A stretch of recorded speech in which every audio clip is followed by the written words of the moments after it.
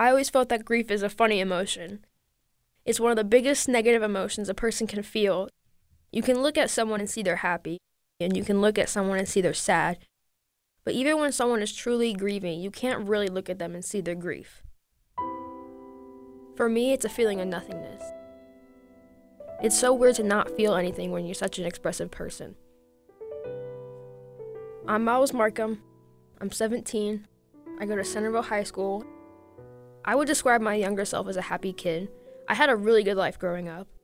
I'm the oldest of my siblings, and for 4 years, it was just me, my mom, and my dad. My parents had me and my sister when they were 21 and 25. For a year or two, it was just us four, and our dog and cat. We weren't the wealthiest, but my sister and I were happy.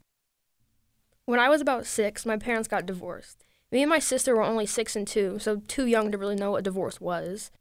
Maybe deep down I knew I couldn't change it. Perhaps I'm different from others when I say it never fazed me.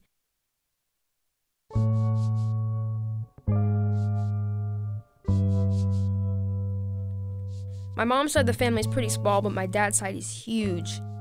There's my Uncle Alex, who was like 13 when I was born, and he's pretty much the cool uncle. My Aunt Holly, who was like 12 when I was born, and she was the mean aunt because she saw me as the annoying little kid that I was. And of my grandparents, there was Meemaw, who's pretty much the goat, and she's one of the grandmas that gets everyone together to have Christmas at her house. I remember one Christmas in particular, Christmas of 2016. What I remember about that day was that my dad was sick, which stressed me out. Holidays were one of the only times I got to see my dad, and we spent forever at my house getting me and my sister ready to go to Meemaw and Bumpa's to see our family, and now looking back on it, all I remember is that he was sick. That was the last time I ever saw him.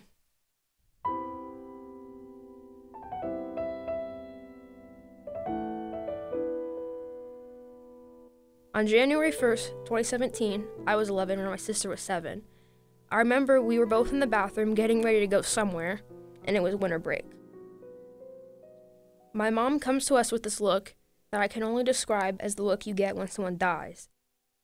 We started rattling off our grandparents and great-grandparents, assuming they were the ones that died.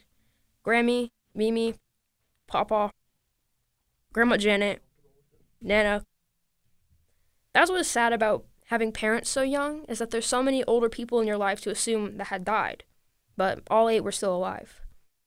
She took us back to my room to tell us.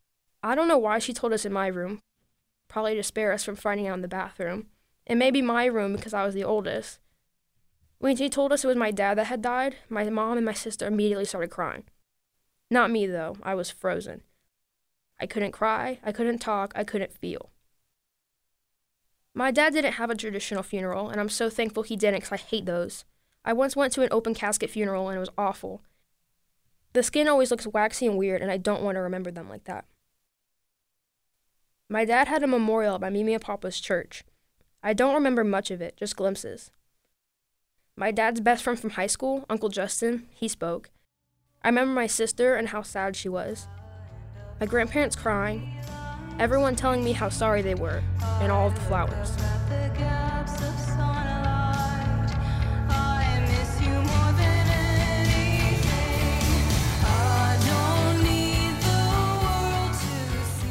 Winter break ended and I had to go back to school, and no one knew. I struggled with my grades, I was bullied, and I had maybe 4 friends. Middle school sucked. I never told anyone my dad was dead for nearly a year. There are still times when I hurt.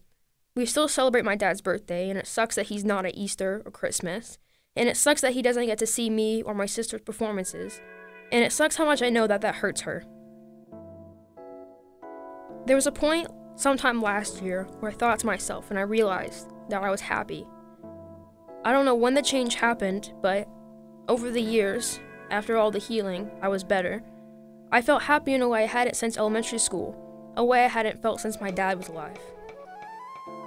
I'm not the frozen kid that I was. Now I can cry, and when I think of my dad, I can smile.